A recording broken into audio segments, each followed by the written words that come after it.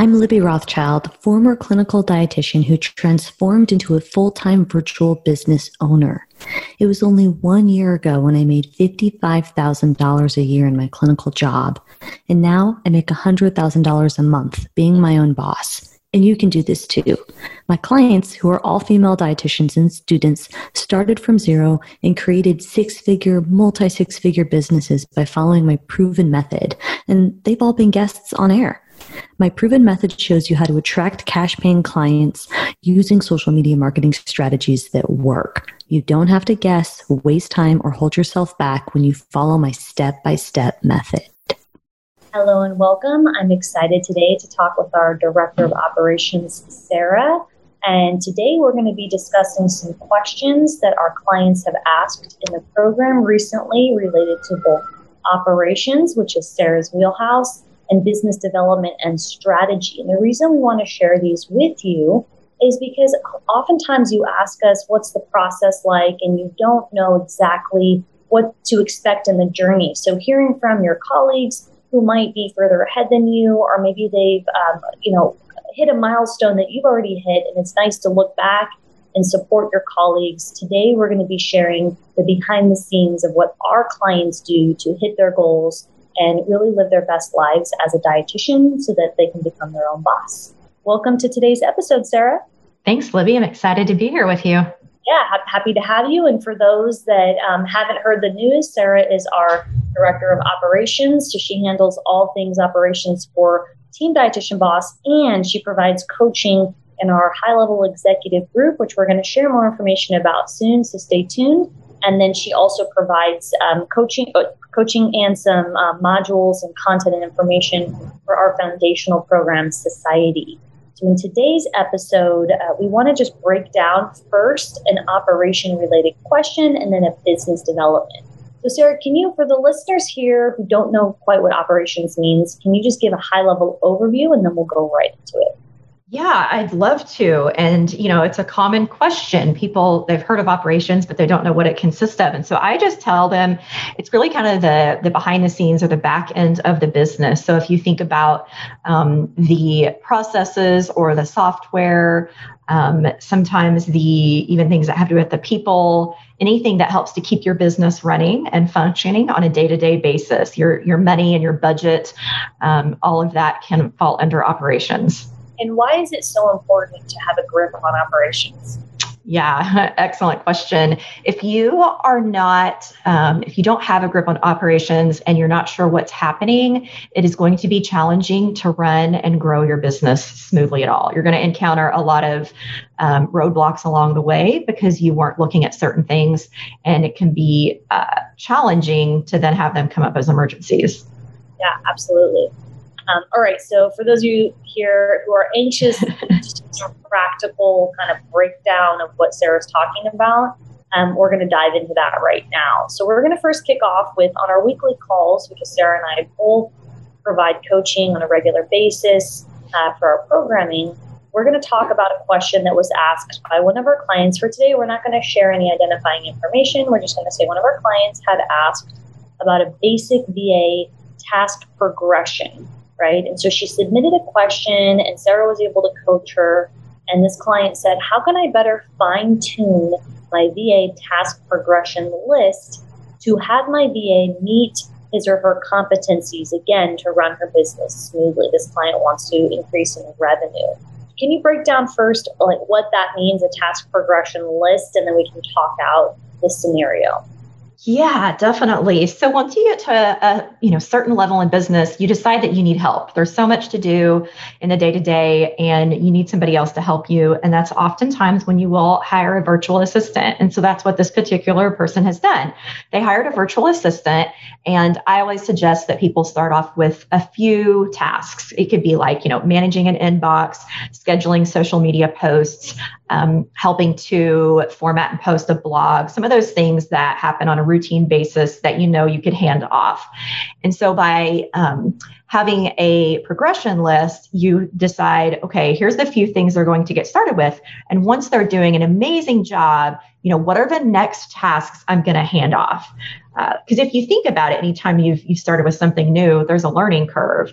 And so for both the client and the virtual assistant. And so as you two get comfortable working with each other and they get familiar with the business, if you then do need more help, it just makes sense to look at, okay, what is the next thing that they should be doing? And then, hand those over to them. Absolutely. And in this particular case, can you talk about what this client was doing well and what fell short? Yeah. And keep in mind for the listeners here, Sarah and I know this client, we know the situation, but some background is that this client is working hard at delegating, meaning hiring out and having this virtual assistant do more so that this particular client can do the things she loves and focus on revenue generating tasks. And this is a client in our executive program, and most of the people in that program, including this client, want to work fewer hours and increase profitability. And the fastest way to do that without killing yourself is to hire help. And so Sarah and I on a later episode are going to talk more about what that means for different levels. Those of you who are just looking to hire, those of you who already are hiring and are looking to progress and develop some types of systems. But for purposes of this example, can you give some more context about this scenario for our client?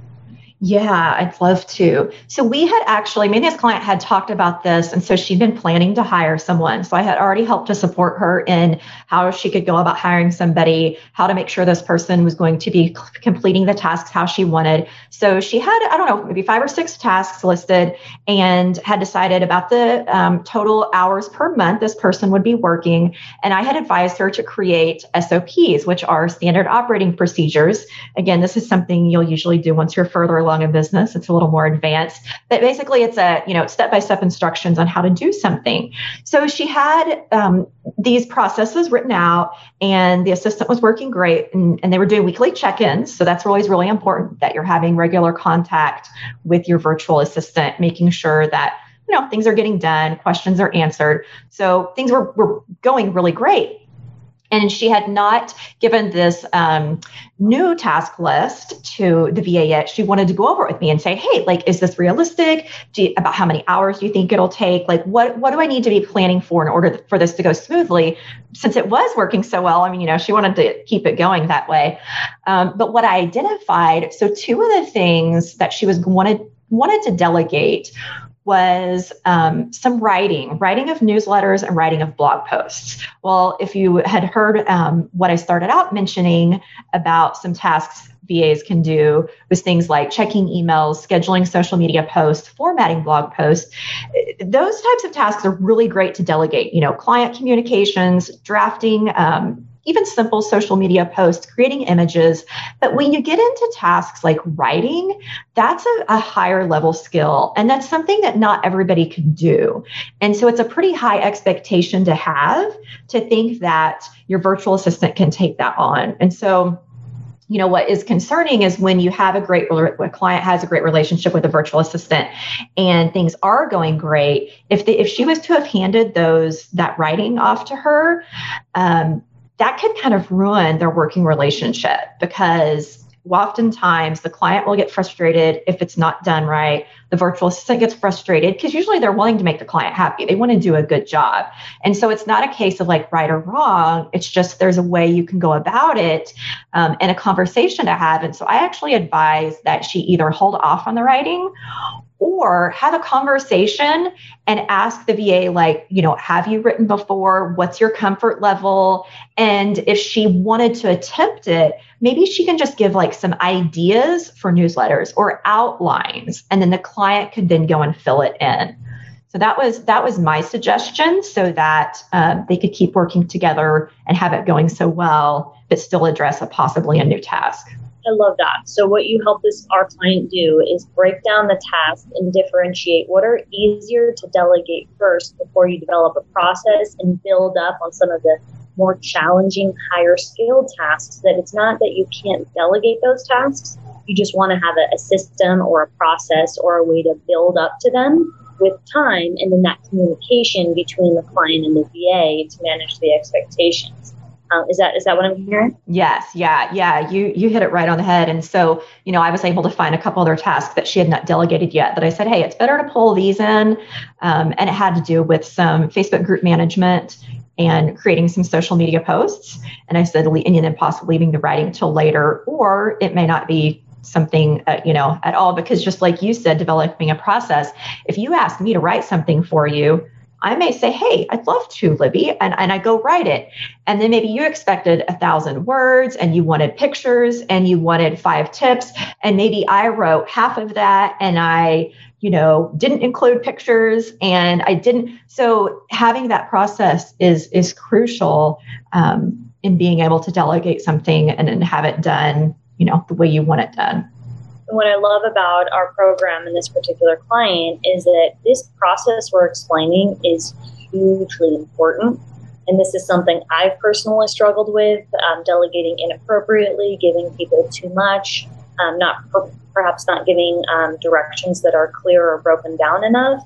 And so the best times that I've been able to grow in my business is when I've learned how to develop a process to delegate more effectively. And so looking back and knowing that we're able to give that to our clients and give them that foundation, and Sarah has a much better eye for it than I do, which is why that's her expertise, right? That's her wheelhouse, is all things operation, delegation, team management, and really understanding how to set up the VA and client for success. So in Sarah being able to help our client with this question during our weekly operations call, our client is now able to feel confident and have some of the tasks that, again, our client didn't see or understand this until she brought it to the question. She brought it to the call and she framed out the question. And so I love how Sarah is able to help her identify, here are some lower hanging fruit tasks that you can start with, reevaluate, focus on the communication and expectations, and then build on it. And so that process that Sarah's helping our client develop is going to give our client a foundation where she can learn and grow and effectively step back. And that is how to, for those of you who are listening that wonder, how do I work less in my business? Meaning, I don't want to do the admin. I don't want to do the things I don't have to do. And this is how you do it. You're going to have to identify what tasks are the lowest hanging fruit that you can delegate, and then work up to getting those higher level tasks with some strategy. And there's a whole lot that goes into this that we're not going into the detail. There's more to it than this, such as expectations, communications, preferences, etc. But I think that this is a really good start to gain some clarity on how to effectively grow your business so you can help more people and increase profitability. Yeah, definitely. And one other thing I would add is that, only because I've seen this happen when delegating, is a lot of times the virtual assistant, they want to make the client happy. So they'll say yes to whatever you ask, but that doesn't mean they're going to be good at it. And so that's just what I stressed with some of these specific tasks, because that's what the client said. Well, they said they could do it. And I understand that. They probably really did mean that they wanted to be able to do it, but it may not have been up to the client's expectations. So just, keeping that in mind. And again, like you said, that kind of goes in with communication and some other areas that we don't have time to dive into now. But it's important to remember, when trying to delegate things to someone. Absolutely. Anything else on that topic that you have seen, any particular growth with that client that you want to share from that question, or should we move on to the next question? I think the only thing that was really helpful was when she brought me that question, she didn't just say, hey, here's the 3 tasks, or 5 tasks I want to give my virtual assistant. She had a list of, here's what she's doing now, here's the next ones I think I'll give, and then here's the highest level ones, and had broken out about how many hours per month. So she had looked at her budget. So she was very organized with her information. And so it was really easy for me to review and give her great feedback and support her in a way that I wouldn't have been able to had she not been organized and clear on what she was asking. So helpful. And part of the benefit of in getting support in our group is that we show you how to organize that data and where to take it. Because asking the right question is more than half the battle. And when you can present yourself and understand what you're asking, it's going to help you get better feedback so you know the next step. So I love that this client was organized and she was motivated to be organized because of the resources. So for those of you listening Sarah had mentioned budget. So if you're making money, getting that together, getting a decent sense of that, and then putting together what tasks you are doing that you need to do to perform and have the business move forward, which is housed under service delivery, right? So running your program and all the elements that go into that. For those of you who aren't making money yet and listening, it's really exciting to hear that this is what your future holds. And you don't have to do everything, but you do have to have a process of how you're going to have help in your business so that you can make sure that you're setting everyone up for success, including your clients. For the next question, I want to review as it's submitted for one of my calls. So I run a business development call, Sarah runs the operations calls, and then we do calls together sometimes. So this particular call was a client of ours who said, our goal is to stay under 10 private clients at any time. In August, this client said she'll dip below that, and she has a small private coaching wait list. She's trying to figure out how to reach out to these people and book them. Should she have them pay a non-refundable deposit? So again, I just want to comment on how well crafted and thought out this question is. And for those of you listening that are wondering, oh my goodness, how can I possibly think of something so well thought out? What we do with our clients is, for those clients who are already making money, we have them set quarterly goals. And in setting those goals, you set boundaries and upper limits in your business. Depending on your offer, for those of you, this particular client she does private coaching and she loves it, but she wants to limit it. So we talk out, what would that look like to you? How do you want that to be? How do you want to live your life? How do you want to give back to your clients? There's no right or wrong answer. Some of our clients prefer no private clients. Some of our clients prefer a limited amount. So it's going to vary. And then there's seasons, right? Whether it's, maybe it's summer and you have your kids at home or they're in summer camp or something, and there might be areas where you have more or less time to accept more private clients, or maybe you just always want to do some type of passive income. And that's the beauty of thinking through what you want and getting clarity on how you want to develop a strategy that's going to get you to the end result faster, of seeing more people and increasing profitability. And for those of you listening that aren't making money yet, the main goal is just to get clients. So if we're getting ahead of where you're at and you're listening, it's something to look forward to. So when you think of setting quarterly goals, the first thing is getting clients. The second thing is then thinking, after you have clients, what do you want to do with those clients, and how do you want to best provide an offer that supports what you love and what they love? And so that's something that you can progress towards. Now, with this particular question, Sarah and I know that this client wants to limit her private clients, and she wants to develop systems and a strategy at the same time. So, Sarah, do you have any particular thoughts about this question? And then I'll dive in and share how I was able to walk this client through some of her next steps. No, actually, I'll let you share. And then I have something to mention on actually how she followed up with me on another step of this. And she was able to use both of our expertise. Awesome, which is true for so many of our clients. And I'm so happy we're able to talk about that, because business development and strategy and operations go hand in hand. And the way that we deliver that information in this program is that we have you think in terms of operation-heavy questions and topics, and how they complement your business strategy, because that's how me and Sarah's brains work, and it's definitely how my brain works. So I think that sounds good. So what I had helped this client with is think through some strategy and really some numbers. So she's saying, and again, the question was, let me read back the question. I want to stay under 10 at any time. And in August, I'll dip below. And she has a wait list. So she's trying to leverage her wait list. So what I had mentioned to her to do was to think through of her wait list, how many people are on that, and what strategy did she want to employ, hypothetically, without getting too granular about how to write the email, right? That would be perhaps under Sarah's wheelhouse, about the tactics and even implementing, sending out that email and what that looks like. From a strategy standpoint, I wanted to know, if you have a large wait list and you have a limited amount of spots, there's two questions. Will your current clients renew, and how do you handle that? And then how many slots do you actually have open for people who might want to join later? And what do you do if you have too many people and not enough slots? And so then we talk through, do you want to open up and have people sign up for months ahead out in the future, or do you want to sell them into another service? So really looking at her offers in total and how she wants to best serve her clients and give them what they need, but also adjust it to what she's able to offer. So really thinking through the strategy and planning ahead is made possible when you really understand how your limits in your business and your boundaries. And she's really diligent about not working over a certain amount of hours, and she does not want over 10 clients. So since that was our client's focus, the entire conversation was based around how we can stay within her boundaries and parameters and offer her clients something that can help them. But keep in mind, first come, first serve. If you are sending out an email and you have only a few slots, what are you going to do with the rest of the clients? So we walked through a strategy with that. And I'm mostly impressed with how great this question was crafted. Without going into too much detail about how we handled it, I think that this is how you should be thinking in your business, is thinking ahead, thinking about limits if you're doing private coaching, thinking about your customer's lifespan and how you want to give them good value if they do renew, and having a plan for that and how you can help benefit them. So what was the follow-up question that she asked you, Sarah?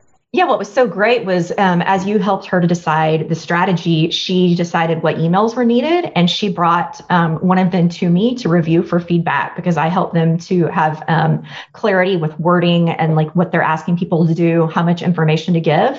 So she was able to, create the strategy and get the emails ready, and then she was good to go. So fantastic. I love that. So I love that we're all able to work together and to be continued, because we don't know if she yet was able, this just happened this week. So this particular client she'll follow up with us and we'll find out next steps as far as how she's able to fill it and what she's able to do. And again, thinking of strategy when you have an abundance, meaning too many clients, too many opportunities, is just as much of a problem as not having enough clients.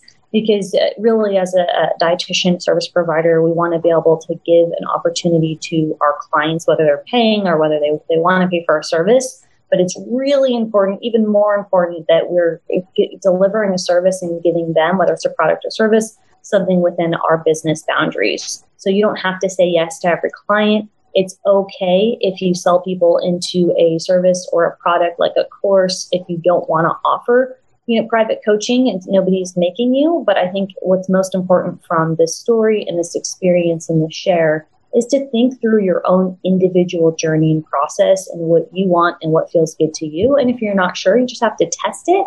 And if you're overwhelmed, you can take it slowly. Nobody's making you take a ton of clients at one time. You can always start with a small roster and build it up, and then figure out how to handle a wait list and how to maneuver different products, whether you want to offer a course or you don't, or however you want to progress your offers for your audience. On that note, Sarah, is there anything that you wanted to add about our clients and some of the questions that they're asking, whether they're these two examples or in general? No, I just love how you said, start small and then build up from there. Sometimes we can tend to overcomplicate things, and that's what everybody has to start somewhere. So start small, and then just know that you'll work up to something bigger over time.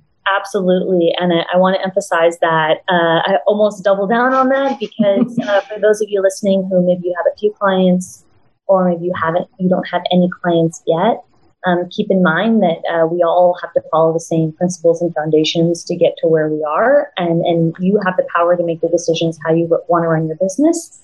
You don't have to be full-time. You do not have to do a service like private coaching if you don't want to. You can run your business however you want, but the process and the journey to get there is the same. That's showing your face, that's defining your business and solving real problems, and then that's being a resource for your audience and authentically connecting with them. And as we suggest in this program, we suggest that you run a small group program, and that helps you build community, offer a reasonable price point, and then progress your offer. So if you haven't yet ran a group program, I suggest you start with that. Many of our interviews and our clients can share their experiences from how that's benefited them and how it's saved them time, because your time per hour is a lot higher value. It's a lot, you're going to make a lot more per hour if you're running a group versus if you're stacking those one-on-ones when you're getting started, because keep in mind, a cash pay business does require marketing, and marketing does take energy, and there's a way to do it strategically. But if you're focusing on marketing and back-to-back clients, it can be exhausting if you've got a full roster. So that's why we suggest you scale back at the beginning until you decide how you want to create your own product offerings.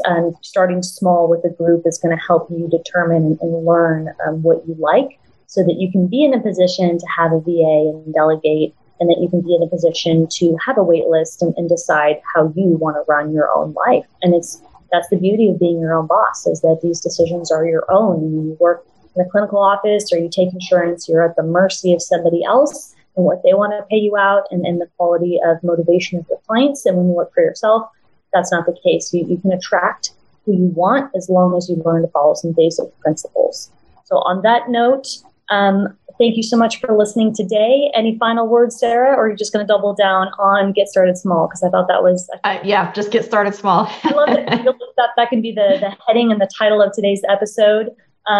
For those of you who are just starting out, make sure to stay tuned for future episodes to provide inspiration and motivation. And for those of you who are already on your way and you're getting clients, stay tuned and we'll share more stories about progress of our clients' journeys to inspire you to keep on keeping on.